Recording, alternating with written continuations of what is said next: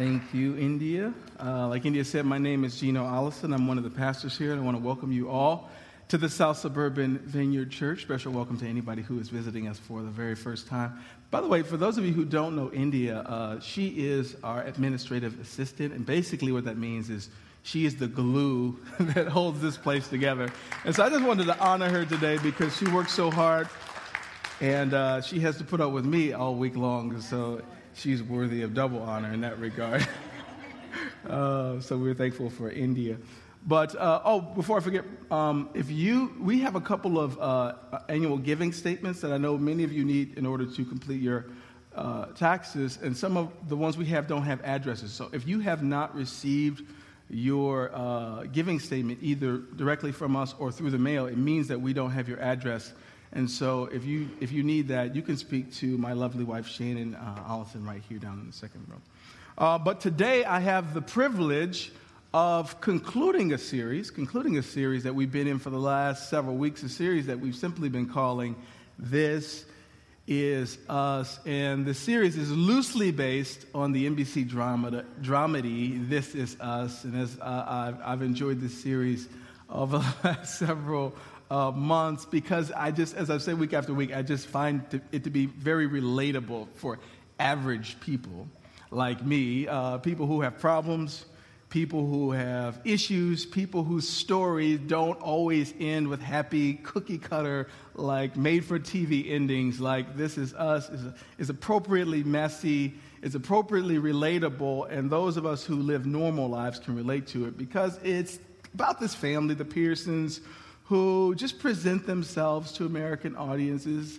as just a real family with real issues. They need therapy. The parents have made mistakes. They're not particularly, at least all of them, they're not particularly well adjusted in their adult life. And this is just like, this is us. This is a window, unedited window into our family and our life. And I just feel like in some meaningful way, this is how we're supposed to come before God and others, right? Unedited, in our raw and broken, incomplete selves, and just say, like this is us. This is who we are, right? But to take it a step further, we don't present ourselves to the Lord and say, hey, listen, take it or leave it. Don't change anything. Don't tweak anything. In fact, we humbly bring ourselves before the Lord with all of our issues, the good, the bad, and ugly, and we say, Lord, tweak what you want to tweak. Change what you want to change. We want to be humble, naked, bare before you, so that you might do with us what you will. And so this series is helpful for us as we try to figure out who we are as a church. I've said for the last 5 weeks that I have two questions always before me as a pastor, always before me as the shepherd or the father of this house. And those two questions are, who are we? Like, honestly, who are we? Our honest assessment of who we are and where we are. And the second question is, who are we supposed to be? In other words, what are we supposed to be aiming at? What are we supposed to be aspiring to? That first question is an assessment question. Who are we now? And the goal question is, who are we supposed to be? So that we're always pressing, always striving, always aspiring to be who God says that we should be. And the only way we can discover, friends, as individuals and as a corporate body, who we're supposed to be is that we continue to look into what I call the mirror of what? God's Word. The mirror of God's Word, because as we look in the mirror of God's Word, we're supposed to see God. We're supposed to see God. And if we're in the right place, and if we're doing what we're supposed to be doing, as in aspiring to the right things, when we look in the mirror, we should see, like Christ's reflection in us. Oftentimes when I look in the mirror of Scripture, I see me and not Christ. And rather than being condemned and smashed down by that, I am convicted to be transformed to look more like Jesus. I am convicted, as you are convicted, when you looked in the mirror this morning and you got out of the bed, you had bed head, you said, I got to get the comb out. I got to put some, I don't know what you call it, some makeup on these cheeks, something, so that I might bear a more pleasing and approachable resemblance in this mirror. And so this is the same is true of us. We look at ourselves in the mirror of Scripture so that we might together look like something that is pleasing to God. And so we've been pairing this series. If you've been hanging out with us over the last couple of months, you know that we're ramping up. This is a really big year for us because sometime last year, we put in an offer to buy this space. And this building is 24,000 square feet. It sits on some 7 acres. Acres. It was valued years ago at $1.4 million, and we're getting this property for $500,000. And this is a gift from heaven, right? A divine opportunity for us to steward well. And so we have plans this summer to purchase this building, and not just purchase this building, but to remodel it. And we're engaging what we've been calling our More Than We Can Imagine campaign. Because we believe that God has set something before us that's good, that's awesome, but it's big and audacious, right? And this is something that is beyond our means. This is something beyond what we can accomplish on our own. And so we've been, as a church, rallying around this thing that God has set in front of us. And there is a swell of excitement. And some of you have been engaging with our More Than We Can Imagine booklets on the back table, which answers all the questions about this giving campaign and gives you a complete snapshot, complete with pictures, timelines, offers you an opportunity to make a pledge. And we're pushing towards what we're calling Pledge Sunday, which is March 25th, the last Sunday in March. We're pushing toward March 25th, our Pledge Sunday, which is your opportunity and your family's opportunity to make a 2-year pledge toward what you believe God is calling you and your family to contribute to this More Than We Can Imagine campaign. And of course, on Easter Sunday, we'll have our Easter celebration, but that will also be the first official day of giving for this campaign, where people will start paying on their pledges and people will make significant upfront gifts, because we have some upfront things that require a bit of financing. And so this is really, really exciting. And so I'm just going to make an appeal to each and every person that calls this place home. And this goes for you guys who are listening to us through our website. If this is your home, I'm going to ask that you not miss any Sundays between now and Easter. I mean, we got a lot of family business to discuss. And so I'm going to ask that if it's at all possible, that you make every effort to be in attendance here over the next few weeks, because we have a lot of family business to discuss. But this is the opportunity that's before us. And I don't want anybody to think that the building is the most important aspect of what we do. We've been saying week after week that the building is just the coat that we wrap around the church. Like, what's most important is the family that's underneath the coat, right? That we want to be a healthy church and wrap a good-looking building around a good-looking church. And that's why we continue to look into the mirror of Scripture, so that God might fix us and tweak us and make us be something that's pleasing to Him, so that the awesome building, can match our awesomeness. Does that make sense?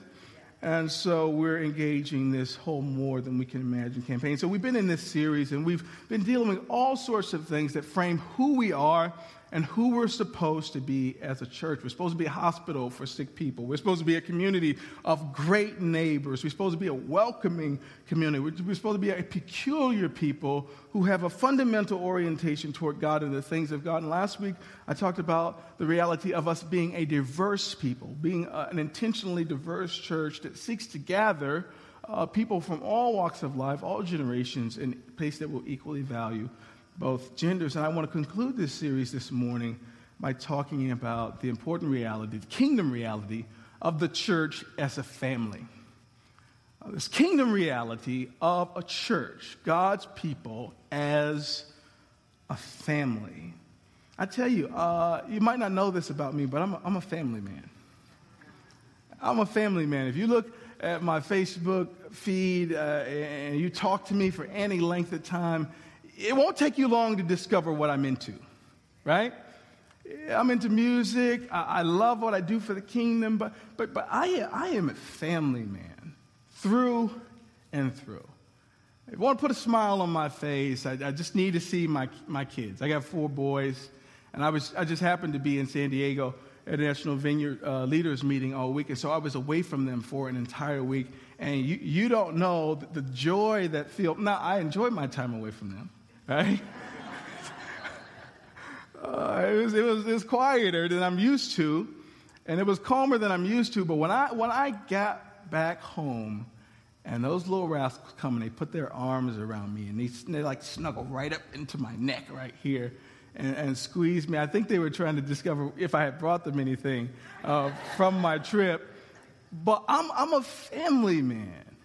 And I've learned to see like the face of God when I look into their face. It's the external picture of God's loving kindness for me, because Lord knows I don't deserve such precious gifts, right? My family. And I look into my wife's face, this wonderful woman that God has given me, and we're having a romantic, dinner over at Chipotle, and it's just the two of us. You can have a romantic dinner at Chipotle. Now, I take her to nice places, but, we're on a fixed income, right? So we got to make it work. And I look across, and she smiles at me. I see the face of God. I see the external outworking of God's goodness and his great love for me in my family. And so what's happened over the years as I've been married and as I've had these kids is that I've just become a family man, like, to the core. And what the Lord has done through the Spirit's work is just help me to see, broader than my own immediate family, all of my kids and my wife and my sisters and my mom, it's just to begin to see the world around me and the broader community of faith as the family of God, of which I am blessed to be a part. If you interact with me, I say brother and sister a lot. That's probably just the product of me growing up in the black church. I mean, we had to, address one another as brother and sister. But even in my adult life, even in Vineyard, I'm prone to say brother this or sister that, because it's hard to dishonor somebody after you called them brother. It's hard to hold a grudge. It's hard to, be sideways with somebody. And so I just found that as the longer I walk with Jesus, the more of a family man I become. And it is a centering reality. The more we come to know and understand that this, the family of faith, the body of Christ, isn't just some people you see when you go down to the church. It isn't just some people that you're cool with, but like this is family. And what might change in our lives? What might change in how we relate to other people if we began to see one another as family? And begin to treat one another as family. This might put you in check when you want to murmur something about somebody. It might put you in check when you begin to be judgmental or something like that. Like, what would change in your life if you begin to see this family and the broader church family and even the world that we live in as family? And I just want to frame that for us in a message that I'm simply calling, as I conclude this. This is a series, We Are Family. We're family. I want to look at a passage of Scripture this morning, Ephesians chapter 2. Feel free to turn there with me if you have your Bibles. And if you don't have a Bible, by the way, there are Bibles on the edges of your row.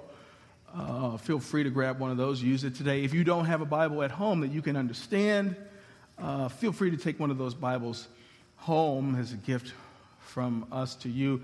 Don't get in the habit, though, of taking one every week, because that's not the purpose of them. Ephesians chapter 2, while you find that, let me pray. Lord Jesus, thank you so much. Thank you so much for this unique opportunity we have to gather, not with just some people we like, but with family. These are your gifts, made in your image and likeness, and much worth in value. And they serve a unique purpose in our life. Lord, help us to understand the role of these wonderful people that you put around us, this institution, the church. Help us to value it and to use it in ways that move us toward your ideal for us. Help us to participate, God, in the scheme and your great story. Help us to see today what you would have us to see. God, I pray, as always, that you would put power on these words that you've given me to speak. Move the preacher out of the way this morning so that your truth, your light might shine through. We ask all these things in Jesus' mighty name. And all God's people said, amen. Ephesians chapter 2. Turn there with me if you can. We'll be projecting the words on the screens, and you can even interact with it on your devices if you like. Ephesians chapter 2, we'll start at verse 19. This is the Apostle Paul speaking. He says, "So now you Gentiles," that's us, "are no longer strangers and foreigners, You are citizens along with all of God's holy people. That's important. He continues by saying this: you are members of God's family. Together, we are his house, built on the foundation of the apostles and the prophets, and the cornerstone is Christ Jesus himself. Verse 21, we are carefully joined together. There's intentionality here, becoming a holy temple for the Lord. Through him, you Gentiles are also being made part of this dwelling where God lives by his Spirit. Now, this is a really rich text, and actually, if you read all of chapter 2, it really frames well for us who we are, who we have the opportunity to become as we engage a life with Jesus Christ. And I'm just going to assign this whole passage as homework for us all to read and to pour over this week, and there will be a test, so don't try to skip out on it, right? But today we focus on this bottom portion because it really frames well for us the reality that the church is a family, full stop. The church is a family. Paul says this in verse 19, so now you Gentiles, those of you who were far from God, are no longer strangers and foreigners. You are citizens along with all of God's holy people. You are now members of God's family. And so in this verse is really, really powerful because it frames for us the distance that we've come as we've come into relationship with God through Christ. First, as we were used to be strangers, unknown to God and the things of God. Not just strangers, but foreigners, like who are from over there, like way over there. Foreigners, strange. And then there's progression goes, but you are citizens along with God's holy people. So we go from being strangers to foreigners to citizens, but he keeps bringing us closer and keeps tweaking the language. So we go from being foreigners, strangers from way over there, to now we're citizens and we have some rights and things like that. But he drives it home because it's really, really important. He says, now you are now members of God's family. And this isn't hard for us to sort of frame the significance of being a foreigner and a stranger, especially in this country, in our cultural context. To being a citizen, which is really, really cool, which really avails you to certain rights and privileges, but to be considered a son, to be considered a daughter, it's like that changes the whole ball game, right? And so Paul says, you are now members of God's family, sons and daughters with all the rights, benefits, and privileges of sons and daughters. This is the reality of what happens when we come into the family of faith through Christ. But there's a challenge here because we're human. And as humans, we're attached to other humans. And I believe that God's original plan for our family lives would be for them to be perfectly whole, perfectly functional, void of dysfunction, and anything that will complicate our understanding of what family life in his kingdom is supposed to be like. Because I believe that the Lord puts us into family units so that we can more easily relate to this kingdom reality of being in a family. Unfortunately, we're humans. And our parents were human. And we live in this fallen reality such that our family lives, all of us experience dysfunction. Some of us profound dysfunction. Others of us unspeakable brokenness and dysfunction in our family units. Like we couldn't get away from it. We knew it was dysfunctional. It shaped who we are. It forever frames our understanding of family. And some of you, until you got out into the world, you just thought that level of brokenness was like what everybody experienced. It's heartbreaking to hear stories of children who had been abused, violated by their own fathers and violated by their own family. And they report thinking that they thought that that was normal. They thought fathers did that to their kids. And so some of us come from unspeakable places of brokenness, and we can't help but impose that broken understanding, that broken picture, that broken reality onto the family of faith. And so it's hard for us to imagine and be healthy and whole and functional in the family of faith, or to see God's family as something that's functional and healthy because, well, of the human factor. And so I want to make it clear that when I'm talking about the family of faith, I'm talking about the church as a family. I need to clarify and say that we're supposed to be a healthy family. A healthy family. This isn't some transactional thing where, like, if you give me some, I'll give you some. Or you got to bring some to get some. You got to perform to be accepted. Maybe that was your reality, and you were compared, and you had to perform, and you had to prove yourself worthy. But in God's economy, it doesn't work like that. And so some of us have the unfortunate task of unlearning some of the brokenness from our own family lives so that we can relate well to the healthy kingdom reality of the church as a healthy family, because this is really hard to get wrong. And so we're challenged to set apart and set this kingdom family apart from our broken understandings that come from our own families. The church should be a healthy family, and when we begin to understand that, it's a complete game changer. So from this passage, I want to highlight three things that's going to help us, particularly as we try to look in the mirror of the Word of God and see who we should be. I think that there are three things that will help us see the church as a family and to unhook from some of our more dysfunctional family past. So the first thing I see is we should understand that the family has one primary focus, one primary purpose. And I say things like this, and I frame some, preaching points around this because I know how easy it is to complicate that which God never intended to be complicated. And people love, for some reason or other, to complicate the Christian life.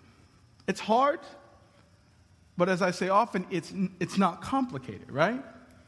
And so there is one primary purpose for your family that you were born into, and one primary purpose for the family of faith, and that is simply to grow you up.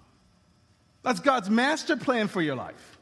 It's for you to grow up. And you say, well, what about this? God wants me to do this, and God wants me to do that. Whatever you name that could be right, all the things that God wants from you, they can be reduced to this one thing that God wants all of us to do, and that is to continue to grow up.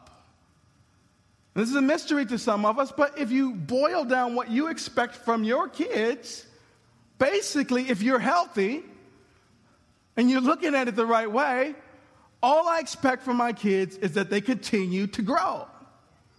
They continue to grow up physically, emotionally, spiritually, relationally. I told you I was away this week, and guess what? Zeke, my 1-year-old, he started walking while we were away. I mean, he's the fourth kid, and so it's like, okay. Just send me a video, it's fine, right? But if Zeke is 10 and 11 and he's still, I mean, that would be, we might have to get it looked at, right? Because that's abnormal. That's not the normal progression of growth and maturation, right? And so when we look at our own children, we just want them to grow up. We want the babies to start cooling. They need to start rolling over at a certain time. They need to be progressing in their eating. Teeth need to start coming in, right? This is the left foot, right foot of growth and maturity. And so this church as a, family is designed to do the exact same thing that your nuclear family was designed to help you do, and that is to grow up, only to grow up in God. Because it's all about maturity, right? And it is the outworking of Christ being formed within us to see measurable, incremental growth in our life. And here's what the stunning thing is, as a pastor, is that you encounter people who have been in church for 10, 20, 30 years. And they are still, for some reason or other, spiritual infants. Spiritual infants. It's puzzling sometimes how you can clock that many hours in church, listen to that many sermons, be in the house of God and among the people of God and the worship of God, and still be so immature. And some of you, if you're honest, that's your story, which is why you're no longer at some of the churches that you've been at, because you just realize for some reason or other, they're great people there. I love the pastor. I like everything about the church, but I'm just not growing. I'm not growing.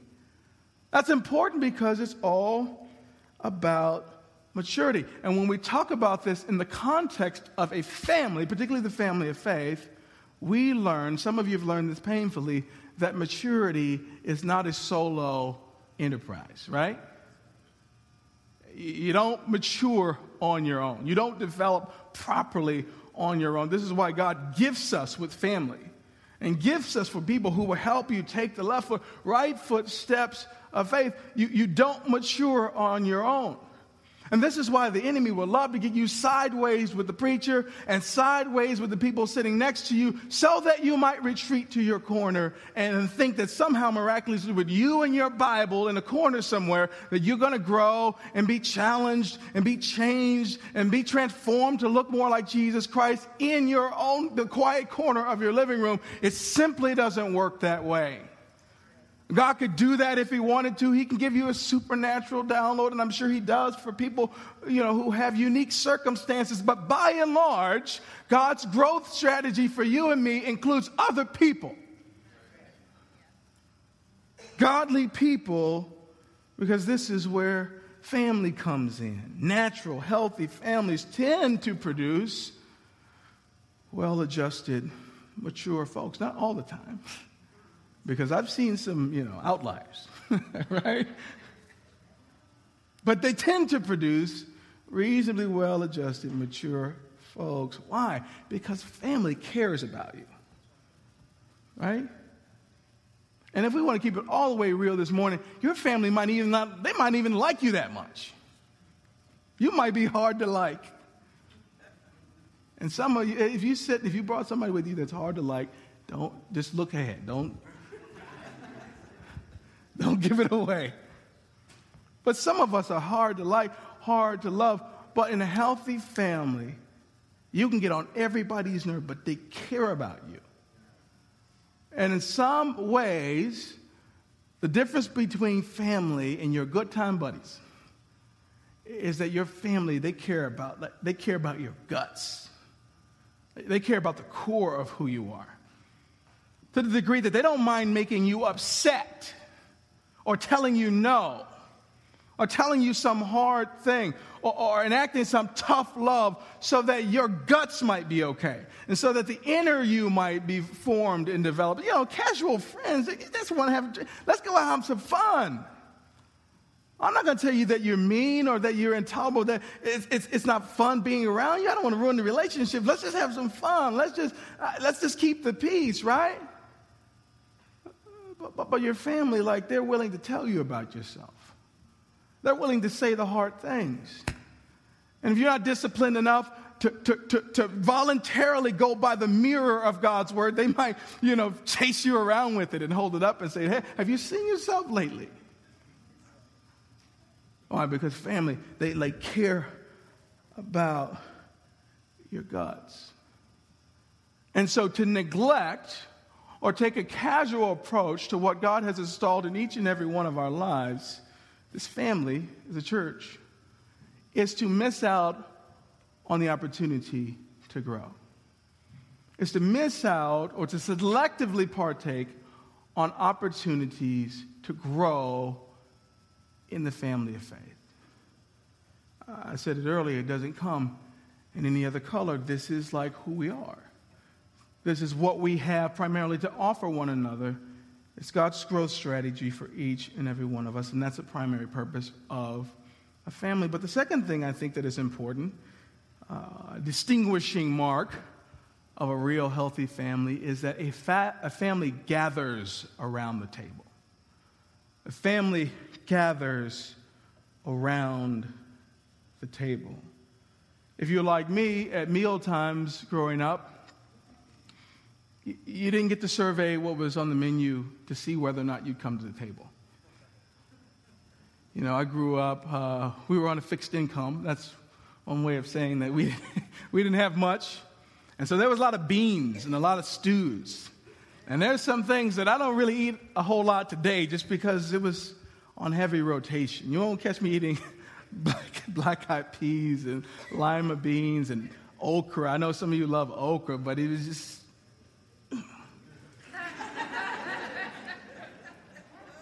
And you could get to the point where you could smell what was cooking, like, from the driveway.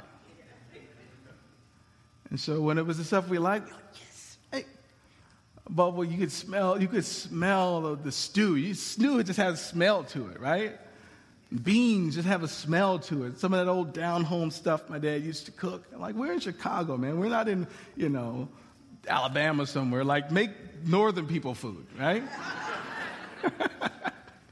But you can smell it, right? But you had to get yourself together before you got to the door, because ingratitude was like a really serious offense, and so you smell those, right? My point is to say that we didn't have a choice when we gathered around the table. When it was time to eat, we gathered around the table. Whether it's pizza night or taco night, which were our favorite, we gathered around the table. When the stew was on the table, we just got ourselves together. Got a big glass of water, just wash some of the stuff down. But we gathered around the table when it was time to eat, because families do that. And so when I say the table, I mean like what God is doing in this house. You're part of this family, like you gather around the table of what God is doing here. This is why it's so important to pick your churches wisely. This is why it's so important to like be selective and discriminating and like really put a church through its, really take it before the Lord which family you choose to engage, because God has an expectation that should you join yourself to a family of faith, that when they gather around the table, you gather too.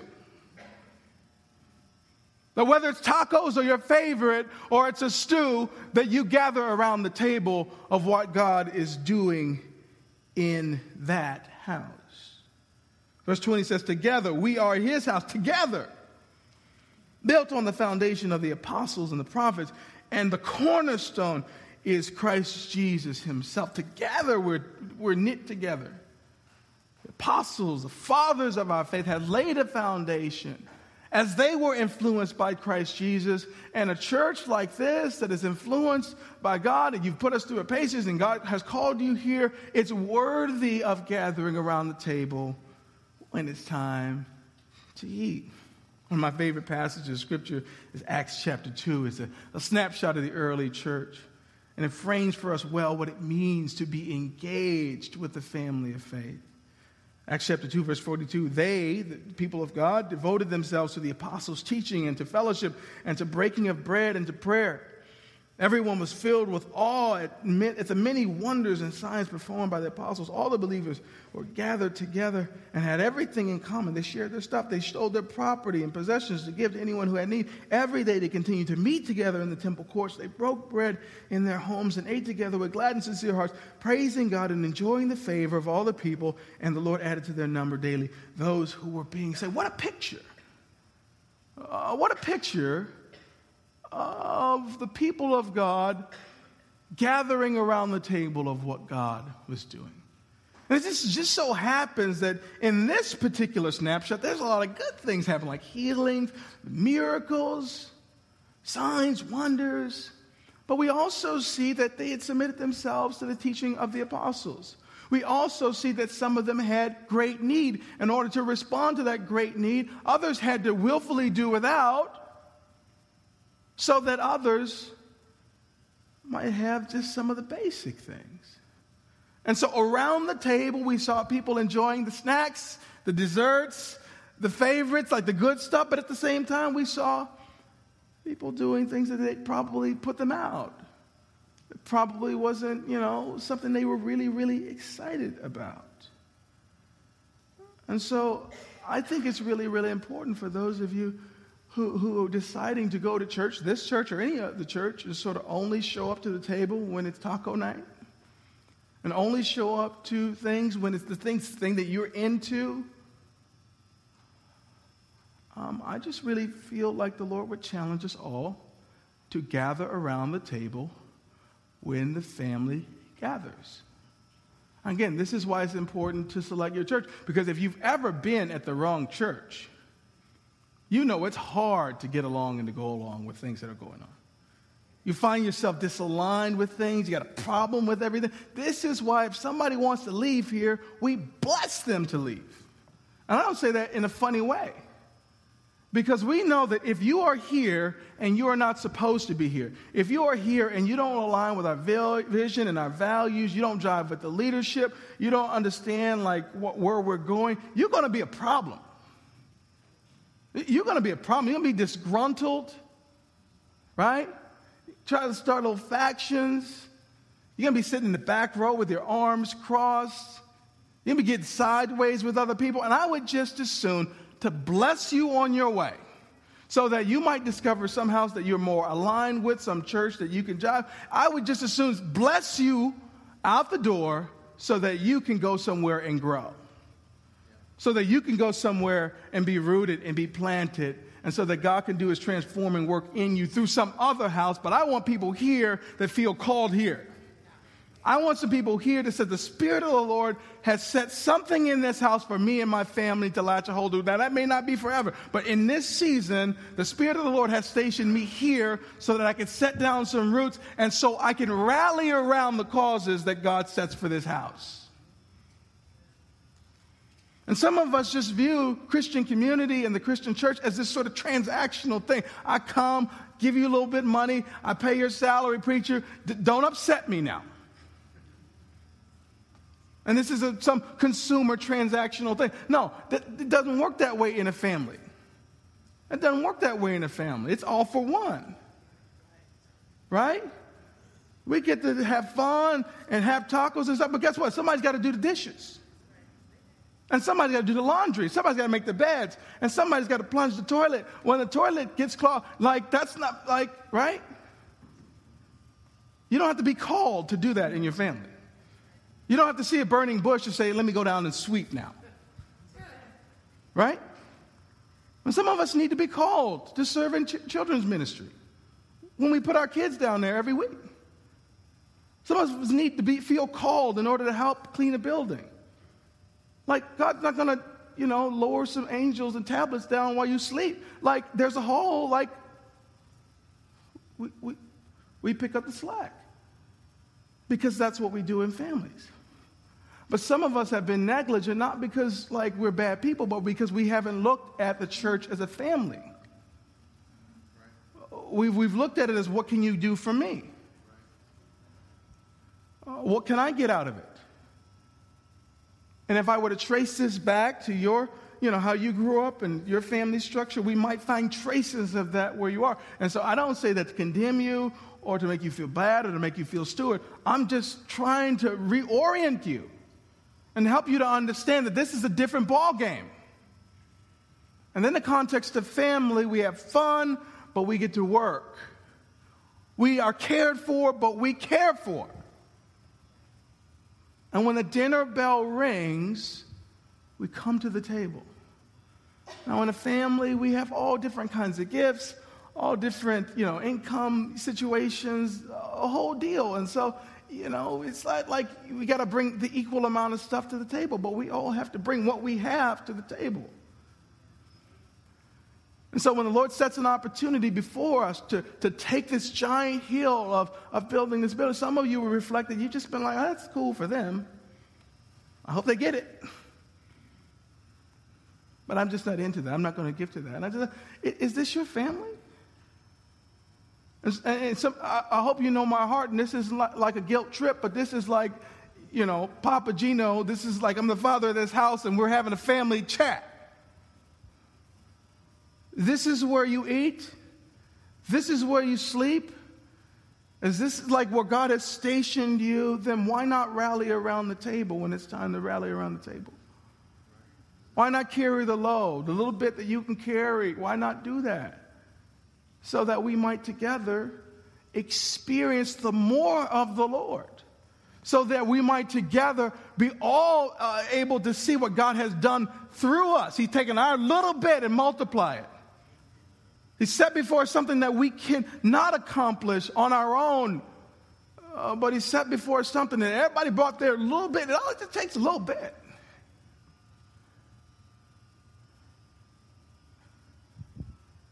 But the family rallies around the table. And the reality of this is that this is a maturity thing. This is a maturity thing. Because my kids would love to play Xbox when it's time to eat. They would love to go out and play in the yard and shoot some hoops when it's time to make up their bed. Like they aren't wired to do what's necessary and do what is called for. They are wired to do what they want to do. And so it is the transforming work of Christ in us, through us, that causes us to do what we need to do over what we want to do. And sometimes you'll want to come to the table. And sometimes you'll want to give to your pet things because that's what you're into. But sometimes you'll have no connection at all. You might even disagree with it. But in the family, like the family rallies. Right? Christ's transforming work in us, it's a maturity thing. Family gathers around the table. The family carries the load. I can go on and on about that. Third thing, really, really important thing. Really feel like the weight of the Lord is on this third one, and I think we have some work to do. A family honors one another. A family honors one another. And some of you, your instinct is, what? Right? Because you experience something totally different than honor. Like perpetual honor that was just baked into the culture and the essence of your family life. Like honor was the last thing that you gave each other. But I don't know about you, but I grew up in a family where we weren't allowed to hit each other. I grew up with a bunch of sisters, and so somehow they could hit me, but I couldn't. The game was always over when I got ready to get my licks in, right? But we weren't allowed to answer each other what. And I'm learning to not interpret what as disrespect, because like we couldn't say that to each other.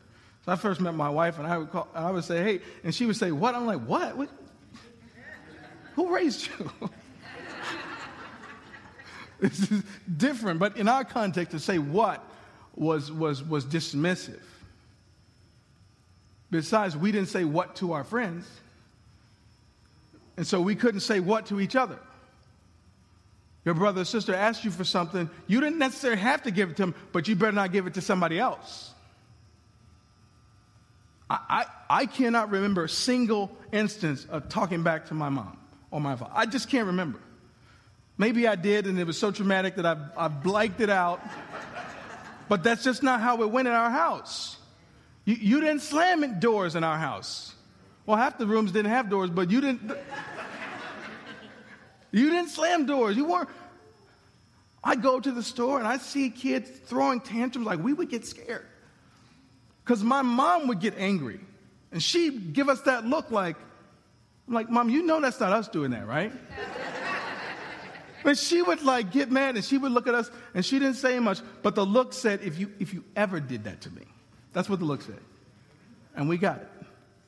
I almost wanted to say, hey man, can you chill out? You're going to get us both in trouble, right? But there was just not, we didn't play it. And so we don't tolerate that from our kids. We don't tolerate it. That's not how we manage our disappointment. That's not how we treat one another. Don't speak to your brother that way, and you better not speak to your mother that way. I've had to snatch my 10-year-old. I mean, he didn't even mean it. It was just like, hey, you're getting a little loud, son. You go take a walk around the house or something, calm down. But we don't speak to your mother that way. It's baked into the essence of who we are. But the reality for many of us is that we didn't grow up that way. We didn't grow up that way. And so the reality that God would insist that we show honor to one another is something that's foreign to us. We want to show honor maybe when we're in an honoring mood, maybe when we like the person, but that's not the instruction that God gives us in the family of faith. I love what Paul says in Romans chapter 12, verse 9, he says, let love be genuine. In other words, let it run deep. Abhor what is evil. Hold fast to what is good. Verse 10, love one another with brotherly affection. Get this, outdo one another in showing honor. Outdo one another in showing honor. So he says, let love be genuine. Abhor what is evil, hold fast to what is good. And it seems like in the middle there, he's talking about something else. Why are we talking about evil and good? Because love is the essence of who we are. It's the defining characteristic of a family, especially the family of faith. And to do good to one another and to treat each other well is just who we're supposed to be. It's just, that's just the minimum standard. And on top of that, he urges us to do what? To outdo one another in showing honor. To outdo one another. In other words, the physical picture of this is to fall all over one another trying to show honor. You ever see two people, fighting over the check? Some of you are like, no, I never seen it. Or when I go out with some of my friends, we have to get crafty even. Maybe get there a little earlier, talk to the waiter, say, hey, bring me the check, only to find that they've gotten there earlier than you, and they've just been cooking. I got to go to the bathroom, but they're really trying to talk to the waiter to get the check, like fighting over the check. And some of you are like, I have no grief for that whatsoever. My friends don't do that at all. I'm always paying. You probably need some different friends, or you need to take what I'm saying to heart. Outdo one another. Go out of your way. Be lavish in honor and praise. And this is a foreign concept to many of us, but it's the minimum standard for us in the family of faith. It's a minimum standard, the family of faith. Because the thing about family, the thing about people you're around often, the people you hang out with, you can get real common with one another, right?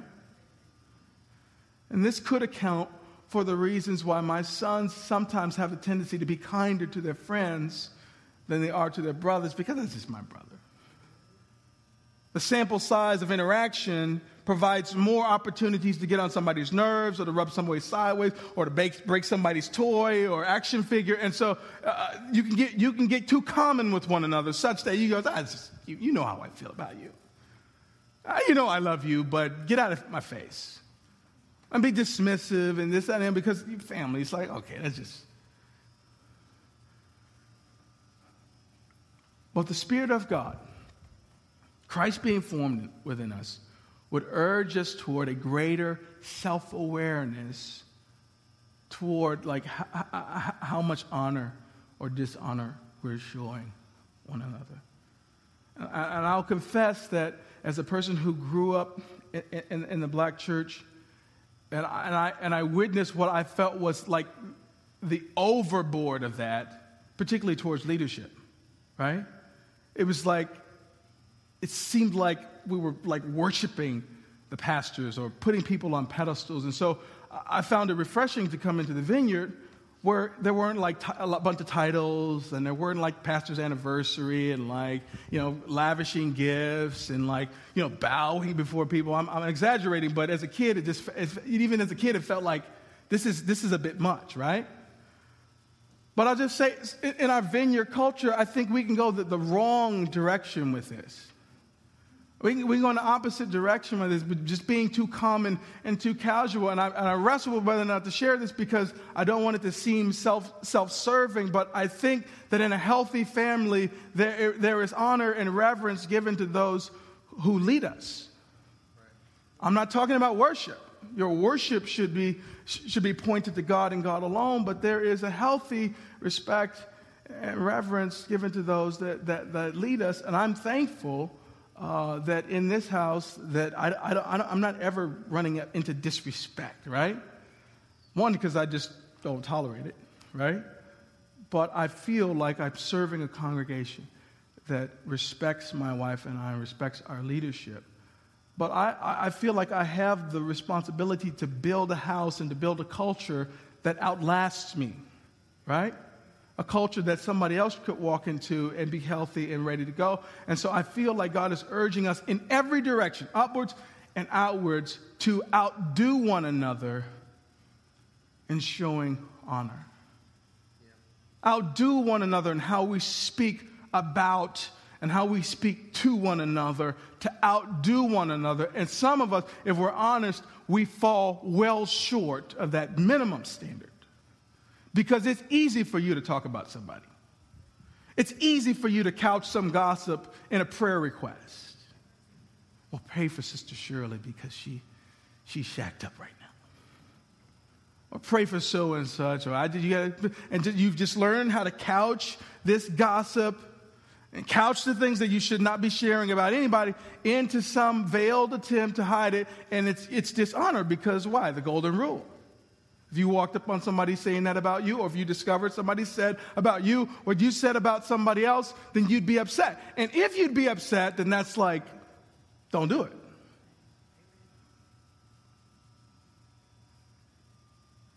When we interact with people, we outdo one another and show honor.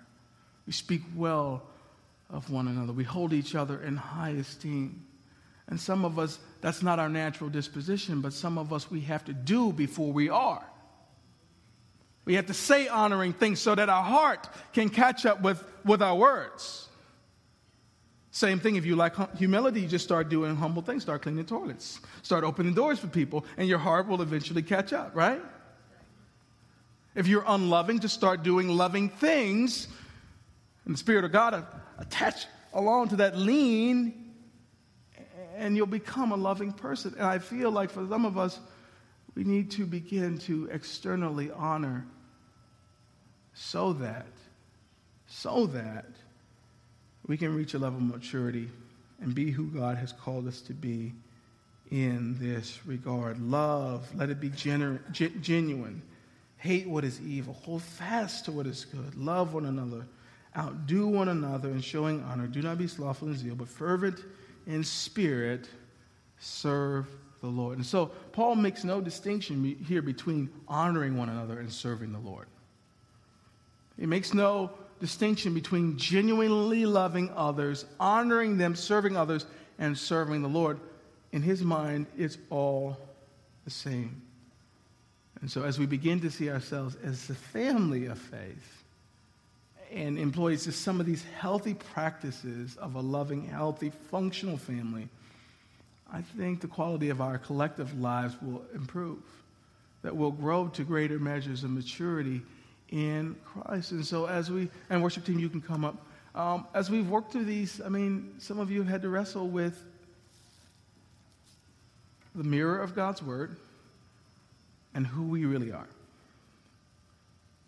Now, generally speaking, I think we're a really loving, a really healthy church, but when I consider the ideal or the standard or the bar, I think we all can agree that we have work to do. Because we're only going to be as healthy as a church as we are individually. Amen? And so we put this all together. Do we view this as a family? Something that's not really optional? God's master plan for growing us up, helping us reach maturity, a greater measure of Christ's likeness? Are you gathering around the table of what God is doing here as a faithful family member? And are you falling all over yourself to show honor to one another? I think we're in a unique season. I feel like we are asking a lot from God and we need a lot from Him. And I feel like the Lord is challenging us, especially in this season, to really press into a place of spiritual maturity so that we might have eyes to see, ears to hear, hearts that are ready to receive all that God has for us. Let nothing, friends, hinder the work that God wants to do in this church through us. And I hope we can all join in that work. So let me pray. Dear Lord, thank you so much for your word and your truth. Thank you, Father, for some of the hard and painful truths that you set before us this morning. Lord, I know that some of these things are hard to hear, but I know as sure as we look in the mirror in the morning, Father, we see things that you're causing us to tweak and to take a second look at. And so, Father, would you help us this morning to look more like your Son, Jesus?